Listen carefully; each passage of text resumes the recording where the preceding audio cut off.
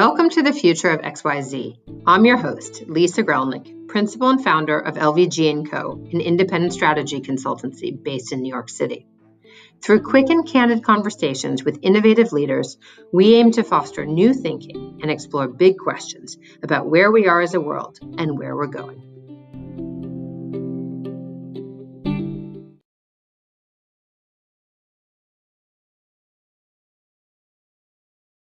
Hello, everyone, and welcome to the Future of XYZ. This week, we have a super cool conversation with guests Jason and Rush. Guys, thanks so much for joining us.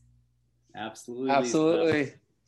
So we are going to be speaking about the future of additive manufacturing, which is a pretty wonky, tech-heavy term, but we're going to unpack what it means, especially for the work that both of these gentlemen feel is so important, which is how we can use and harness technology to serve the underserved better. So I want to give quick introductions. Jason, you and I connected. Jason Szolomayer is currently based in Jordan in the Middle East. He's a Californian, as is actually Rush, and as am I, so we always have that nice connection. But Jason's in the Middle East. He has a 501c3 US-based nonprofit startup called 3DP for Me, which stands for 3D Printing for the Middle East. I got that right, Jason? That's spot on. Yep. Cool. Yeah, and just honored to be with you today. Thank you very much. I appreciate that. And Jason's also an undergraduate of Cal State Fullerton. Right now we'll get into it more, but providing 3D printed medical devices for underserved communities in the Middle East. Rush is himself a leader in 3D printing. He has a long history in robotics and disruptive mobile technology. He's been with Jabil Additive, which is a leader in 3D printing, approaching $30 billion of worldwide sales, based in St. Petersburg, Florida, although Rush is in Denver. He's a UC Berkeley Haas School of Management graduate, as well as Santa Clara University, going back to that whole Cali connection. And Rush and Jason, thanks so much for joining us on Future of XYZ. Thanks so much, Lisa. Looking forward to the chat. So I guess the first question, since we're talking about the future of additive manufacturing, is what is additive manufacturing? Yeah, why don't you take this, Rush? I think you could speak to it with a lot level of specificity. Yeah, let me do my very best. A big question. So additive most frequently in manufacturing is compared to subtractive. Makes it kind of an easy conversation to start, where if you think about how most metal components are manufactured, you get a block of something and then you hog it out to the form or the shape that you need. Conversely, additive takes a file and actually starts to build the material. Actually makes it more green, makes it more environmentally friendly, and maybe most importantly is more beneficial for smaller lot sizes. And that's really important for us as a manufacturing community, as well as, I think, thinking about global supply chains. And the reason it's important, Lisa, is now you can have designers or people who are scanning things like hearing aids that we'll talk a little bit about today, and you can produce it in a lot size of one. And one of the limitations with other converting technologies has been that you have to do forms, you have to do molds, really expensive machinery, and then have to produce in thousands, if not millions, to make it a profitable business. And so what additive does is it's this new forming technology, but I think what's most exciting about it is probably the most digital manufacturing technology that we've had to date. So that's a little bit of an overview. Well, it's a helpful overview. Jason, do you want to add something to additive manufacturing definitions? Yeah, no, I think from my perspective, I'm not a technologist. I'm more of a connector of like connecting really smart people and saying, how do we get things done? But from my perspective, additive manufacturing is just a way to get things done more effectively and efficiently using technology, especially in the developing world. And I'm excited to share more later. That's great. So let's just talk about that quickly, because I think whenever I think about manufacturing, Rush, you allude to this. In my own experience, and I truly adore being on a factory floor. I think it's humbling in terms of understanding where everything that we consume comes from, right? Whether that is big infrastructure or tiny little, you know, microchip, you know, or shoes or whatever else it is. What we're talking about, though, and the first time I personally came across 3D manufacturing was actually at SpaceX's headquarters, where they're 3D printing parts for the rockets, right? And it really blew my mind because, to your point, you don't need to produce a full, you know, factory line of these meshes. You need to have maybe 2 that are perfect, and you can 3D print them. So let's talk about the applications, if you will, of 3D printing and what that means in terms of facilities, supply chain, and talent ultimately. Sure, I'll take a crack at it first, Jason. You know, if you think about the long arc of manufacturing, really what it has been all about is making components cost effective enough for consumers. And I think that here in the US, since we talked about California in the US, a lot of people think about Ford, and, you know, Ford's mission was to have a car in everyone's driveway. The way that that's been done by manufacturing, and Ford in particular, is to drive the cost out, and you do that through volume. And what I think we're seeing right now is an inflection point that, you know, with these new, more digital technologies, you can do economical consumer-rated product with lower batch sizes and lower volumes. And, you know, so the applications, Lisa, to your question, really, additive's still a relatively expensive technology when you compare it to injection molding and a host of other converting technologies. But what additive does is it gives you a lot of design freedom. And what that means, you know, from a design perspective, and then I'll speak a little bit to some of the work that Jason's team is doing. But from a design perspective, Lisa, it tends to be that you design to the manufacturing process. And so if you've been to SpaceX, you can see that there's a lot of things that, you know, you really want to do a launch vehicle, or do some of the things that they do down there that are constrained by other manufacturing technologies, but are released now with additive. You know, one of the things we talk about is anything that wants to have fluid dynamics, aerodynamics, or any sort of flow considerations. Additive unlocks a lot of the capabilities for that. And so manufacturing, it's really unlocking the design intent and not designing for manufacturing. That would be point one. I am most excited, and one of the reasons I'm so pleased to be a part of Jason's team is the other thing this does now is we can scan something that goes on your person. So there's a lot being done for implants.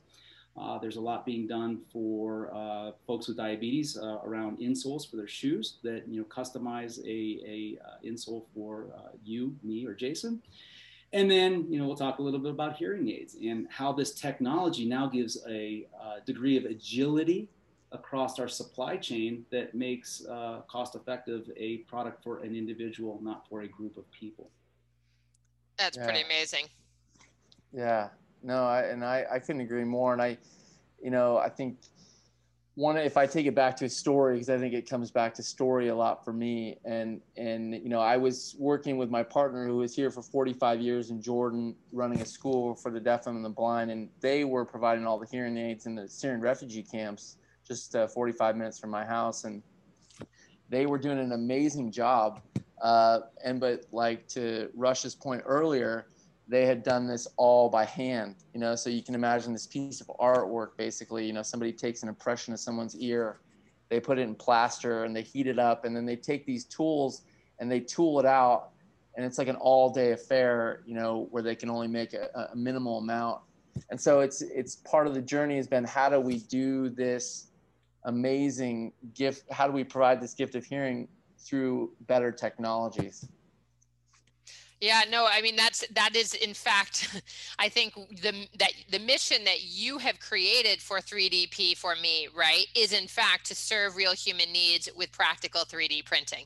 I mean, that practical, you know, is so important in this. And I think both, you know, and Rush, I mean, coming out of robotics and how you've just described what additive manufacturing is, practical seems in fact to be where we're heading. The future of additive manufacturing is moving into something more practical, and then to your point, more individualized, so we can serve human need better. Is that fair? No, Rush, why don't you take this? Because I think with Jabil, you guys have been doing so much, you know, around the world, and maybe you can share a little bit more. No, I think, Lisa, you did it very succinctly there. This is a journey. This is, in my humble opinion, this isn't a technology discussion anymore. Technologies exist to do just about everything that we want to do. And I think COVID, interestingly, shined a light on how much more we need to start taking what's right now very large factories in geographically isolated places and start distributing them across the globe. And there's a lot of reasons for that. There's a lot of job creation in other countries that can start to take place and benefit from manufacturing. It's a very welcomed industry for many countries. But I think what's also most interesting is if you look at what's happened in retail, and you've seen what's happened with .com, that's moving its way all the way back into supply chains, distribution, companies like Amazon, and then all the way back into factories like the ones that Jabil manages. And I would tell you that this is one small step towards democratizing manufacturing, reducing the barriers to entry, which just creates a lot more competition and ultimately creates better products for consumers. So, it's not going to happen all at once. And that's why, I can't say enough how excited I am for organizations like Jason's, because industry's moving. The wheels are turning. SpaceX and other big companies are already taking advantage of these technologies. I think what's incumbent upon folks like us is to figure out how to get it out to people who can make best use of it. Well, I think that there's something really interesting in this. And Jason, I want to turn to the work that you guys are doing specifically in your current mission to provide 12,000 hearing aids to Jordanians in the next 5 years. But one thing that just strikes me, and maybe you can kind of mesh these two things together, Jason. When Rush was speaking, one of the things when we think about the future of additive manufacturing, it talks about opening opportunity and kind of redistributing the supply chain, if you will, and especially manufacturing facilities. Something I'm curious about as you described, your partner and kind of the handwork that went into these molds before in the manufacturing. When you think about what you're about to launch and what you are launching in 2021 and what your goal is, where does the role of talent? Because I think that is ultimately going to be a huge bottleneck in Rush's vision of additive manufacturing. So if you could kind of mesh those two, that'd be fascinating. No, absolutely. And this is near and dear to my heart, to be quite honest with you, because I've been living in Jordan for quite some time, and I just love Jordan. The people here are tremendously kind and generous. And I feel like the way I describe, especially Jordanian youth, young men, is they're like a treasure of the Middle East, and they're super uber talented. So part of my hope and ambition, and this is already happening here, but we're hoping to focus on assisted devices. But we've partnered with a few universities like Stanford University and with the Technical University of Munich, and also with industry, part of our additive manufacturing experts panel, which Rush is a part of, is we knew that we needed a whole ecosystem of people and institutions that could come around what we wanted to do in order for long-term sustainability. And, you needed more people in the room. And so I think I'm excited to start with hearing aids, and I feel like that's kind of the low-hanging fruit. And my heart is really also to get into Syria.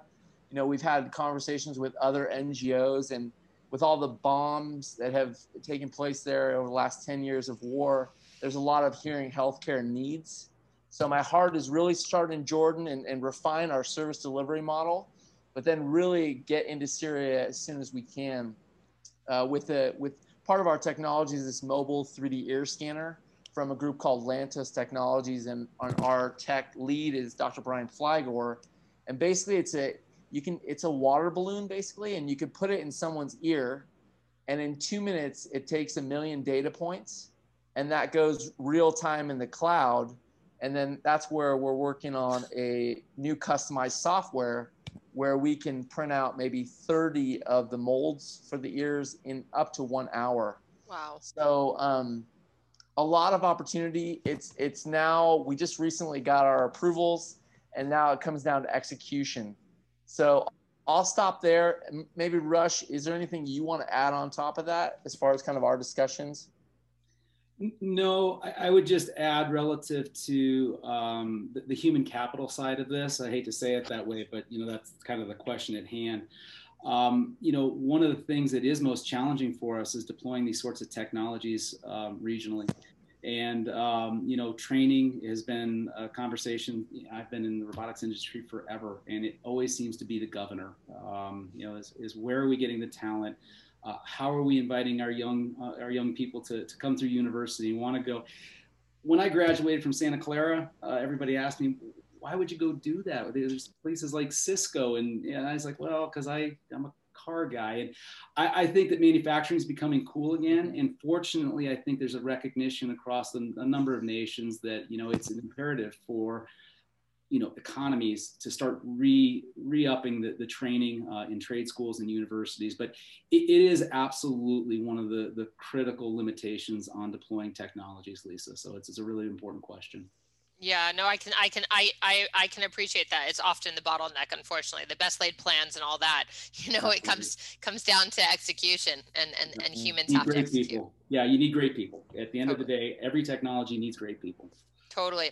So let's talk about additive manufacturing as it can really solve real human needs. What does that look like? I mean, Jason, you've just given a description that, frankly, I mean, of the small water balloon that goes in someone's ear, I mean, and then data points go to the cloud. I mean, this is phenomenal. You also talked about, you know, Syrians who have been having, you know, war in their front yards for the last now almost 11 years.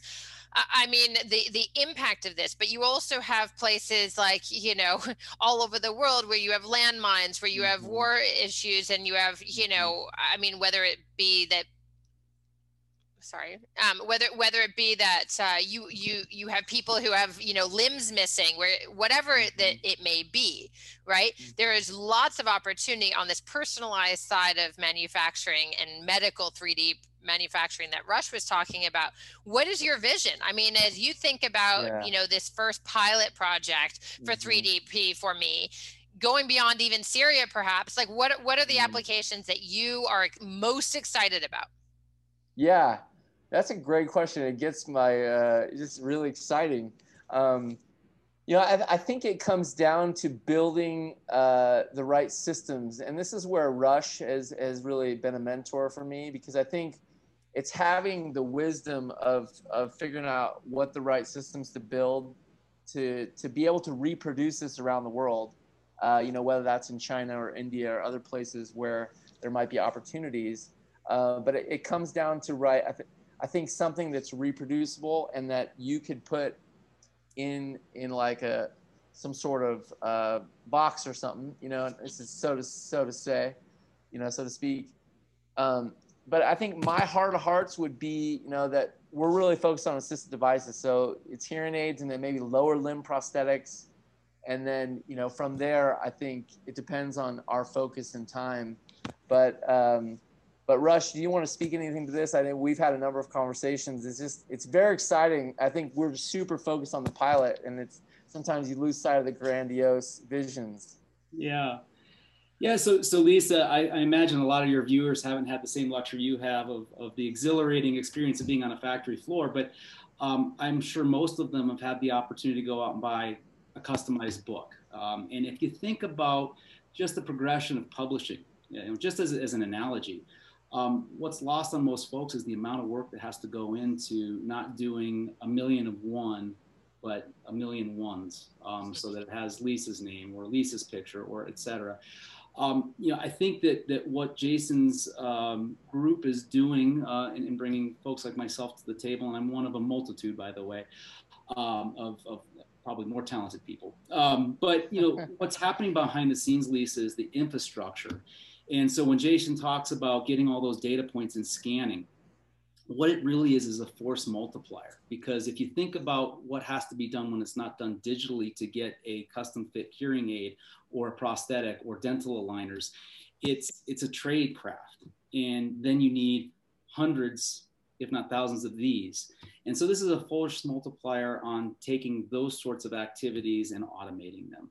And what happens through there is it has to be done very safely, and especially when you're thinking about doing it for children, it has to be done as least invasively as possible.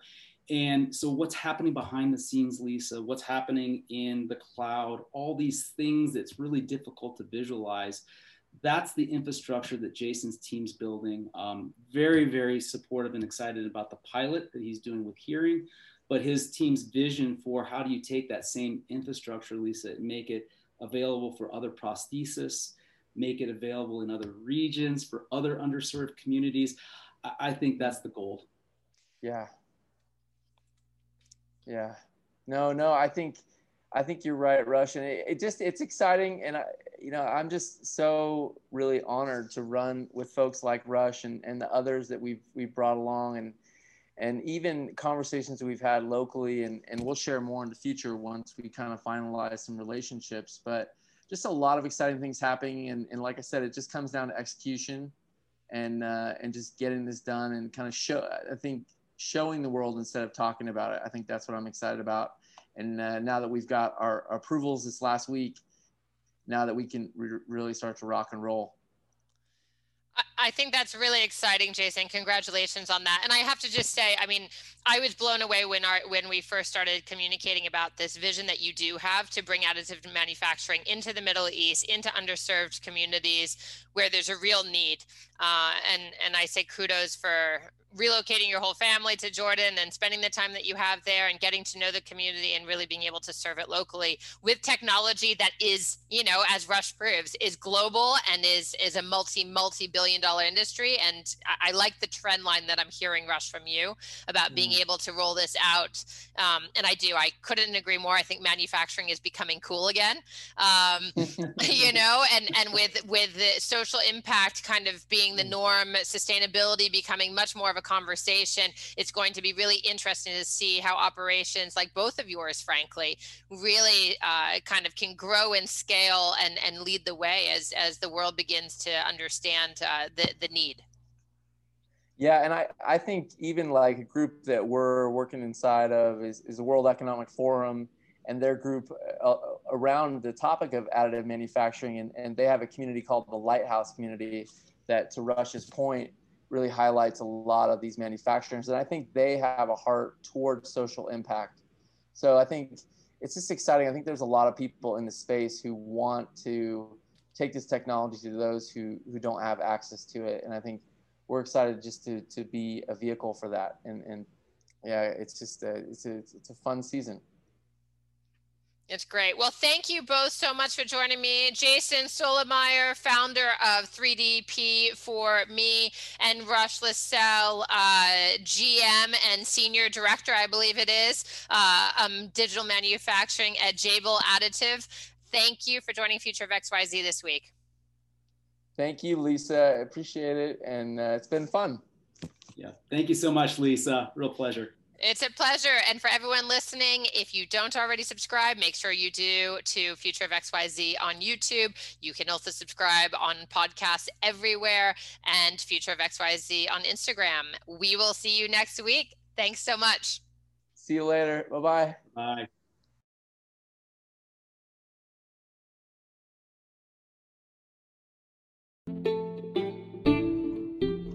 Thanks for listening to the Future of XYZ. If you like what you've been hearing, please follow Lisa Grelnick on LinkedIn.